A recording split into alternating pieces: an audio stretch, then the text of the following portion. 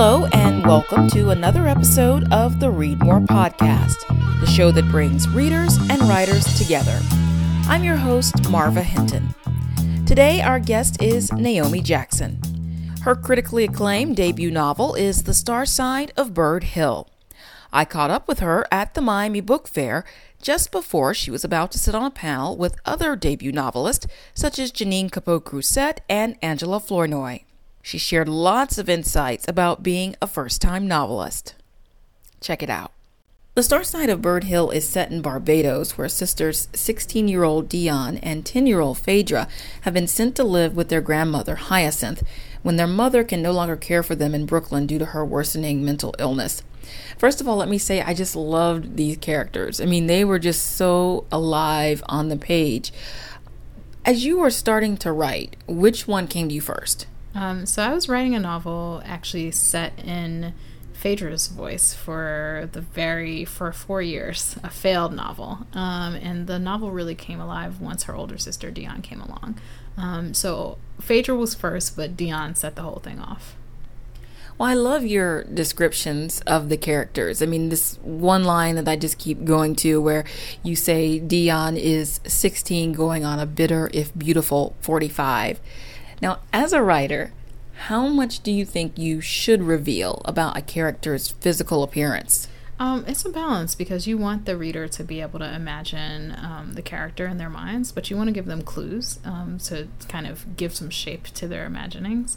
And so I have a sense of what these characters look like, a loose sense, but more than a sense of their physical appearance, I have a sense of who they are as people. So kind of the things that make them tick, what will drive them crazy, what they love, and what their deepest struggles are. Yeah. Now, you mentioned that you started out with Phaedra because actually as I was reading this, I wondered, did you consider going first person with Phaedra? Yeah. Why did you decide to change? I felt that Phaedra's voice was really whiny in the first person, and she was really young, and so I wanted to give allow us to see more of the world than what she could know and see just being a 10-year-old. And so moving into close third person allowed me to see a little bit beyond Phaedra's limitations, and it also allowed me to shift between her perspective, Dion's perspective, and their grandmother's perspective. So I felt like having the close third person voice really gave me a richer vantage point from which to describe the novel, and just different ways to see the island and to see their family and what was going on in their family. Well, the novel deals with so many issues of belonging and feeling like an outsider. In some ways, your characters all struggle with this. And the gay man, Gene, who is a very prominent character, also feels this way. Why did you decide that was something that you wanted to tackle? I think my books are always going to be about outsiderness because I'm a loner and always feel like a weirdo. And so I think that writers write about the things that haunt them. And so for me, this question of belongingness is one with which I'm always struggling. And so each of the characters is struggling to belong in different ways. Even Hyacinth, who's very much a part of Bird Hill and has lived there for all of her life, feels some type of way about the difference between her expression of her spirituality and the kind of standard conventional Christianity in which her community is deeply steeped. So I'm obsessed with who belongs and who doesn't. And so it's not surprising that each one of these characters struggles with this in different ways. The effect of mental illness is another issue that looms over this novel. I mean, through flashbacks, we see the girl's mother, Avril, suffer from just debilitating depression. What steps did you take to make sure that you portrayed that accurately? I mean, was there a lot of research involved before you took on something so big? No, I was mostly drawing on my own family's experience, and so I'd had members of my family who struggle with mental illness, and so a lot of the things that Avril struggles with are things that I'd seen before.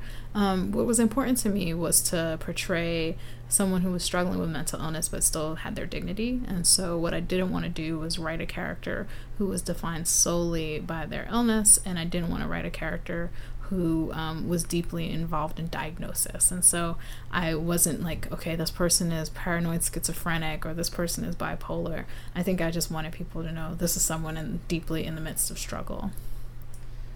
the focus on this novel is clearly on the women involved. Did you ever worry that you might face some criticism for the way you portray men? Because for the most part, the straight men in this novel, they don't come across very well. Yeah, I mean, if people have asked me that question, it's kind of interesting because it's not one that I really thought about that deeply. I set out to write a novel about women in a family, and then that's what happened. I do feel, though, that like the two boys who are Phaedra and Dion's friends and love interests are actually pretty sweet and well-rounded. I think that Trevor and Chris's kind of full humanity and three-dimensionality makes up for some of the other things that happen in the rest of the book. But I wasn't setting out to write a novel about men, and so and I don't feel apologetic about that. Well, let's talk about the setting a little bit. I mean, Bird Hill sounds like such a beautiful place, the way you describe it in the novel. Why did you decide to set your novel in Barbados? I'd grown up in Brooklyn, but my family is from the Caribbean. So my mother's family is from Barbados, my dad's Antiguan, and my stepmother's Jamaican. And so the experience of going back and forth between Brooklyn and the Caribbean was one that very much defined my childhood. And I felt that I wanted to read a story about the Caribbean American experience that was actually set in the Caribbean. And so that's how I landed on that. Well, since your family does have roots there in the Caribbean, as you just mentioned, I mean, did you ever have any concerns about how you portrayed people from the islands? I mean, that someone might say, hey, we're not like that. Because sometimes that seems to come about when you're writing about a group that you don't see, that's not written about all the time, that might be a concern. Yeah, Junot Diaz talks about the shock of recognition. So what happens when people who are not used to being written about suddenly get written about? And he talks about Dominicans, in his case, being really offended by what he wrote, but also Philip Roth and his portrayal of Jewish American folks and what that's been like. I think that I've taken like some solace in the fact that so many writers have gone before me who have written about kind of small communities and have survived people's criticisms of them. I mean, Jamaica Kincaid certainly did not win any fans with her portrayal of Antigua, and she survived. She lived to tell the tale. And so my interest in writing this book was not to like kind of inflate the egos of the people I was writing about, but to tell a true story and do it well. Oh, we have to talk about your cover art. I mean, when that book came and I opened up the box, I was like, oh my gosh, this is such a beautiful book. And I understand there's a really interesting story about how you came to have that as your cover. Can you just share that with us? Sure. So I had gone to Barbados in the summer of 2012 to research the novel, and a good friend of mine kept telling me about this artist, Sheena Rose, and I finally met her, and she was a force of nature. I really enjoyed her work. And then when I graduated from the Iowa Writers Workshop the next summer, my best friend bought me a painting of Sheena's, and it was above my desk in Philly. This book has been written in lots of different places. It was above my desk in Philly as I was finishing the final draft of the book. And the more I looked at it, the more I thought, oh, that would make an amazing book cover. And so I approached Sheena to see if she might be interested, and I also shared some of Sheena's work with my publisher. They were really excited about having her image on the cover of the book, which was exciting, and basically everyone told me that was never going to happen, and so I do feel vindicated in that I was successful with that. Well, what are you working on right now? I'm working on a multi-generational historical novel called Behind God's Back. It's set in Brooklyn from the 1930s to the 2000s, and it's about 3 generations of a Caribbean family. Hopefully one day I'll not be writing about that, although I don't know. I think there's so many different ways to tell our stories that I don't actually see that as a limitation. So I'm deeply into it and hoping to finish a first draft soon.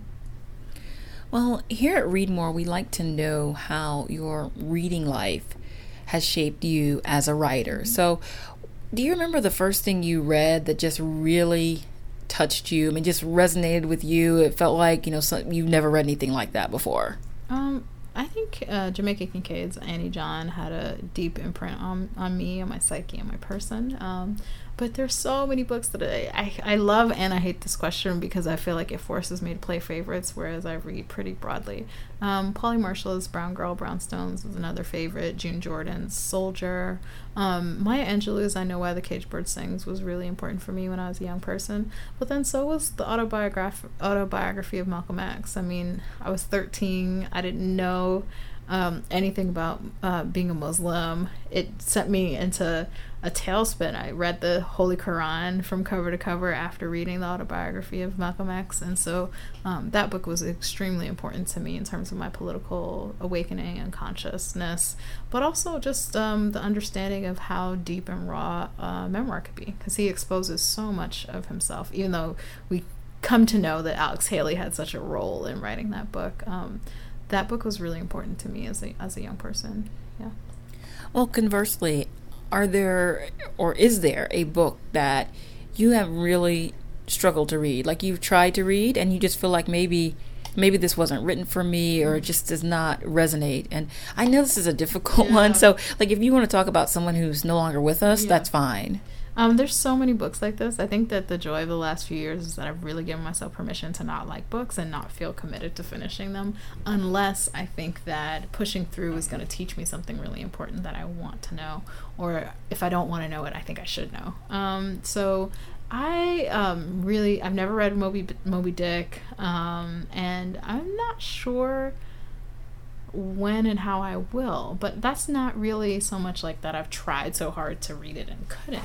It's just that despite all the hype around it, I haven't actually dug in. Although now I'm remembering there was this huge marathon reading of Moby Dick, and I'm like, oh, what's wrong with me? Maybe there's something there.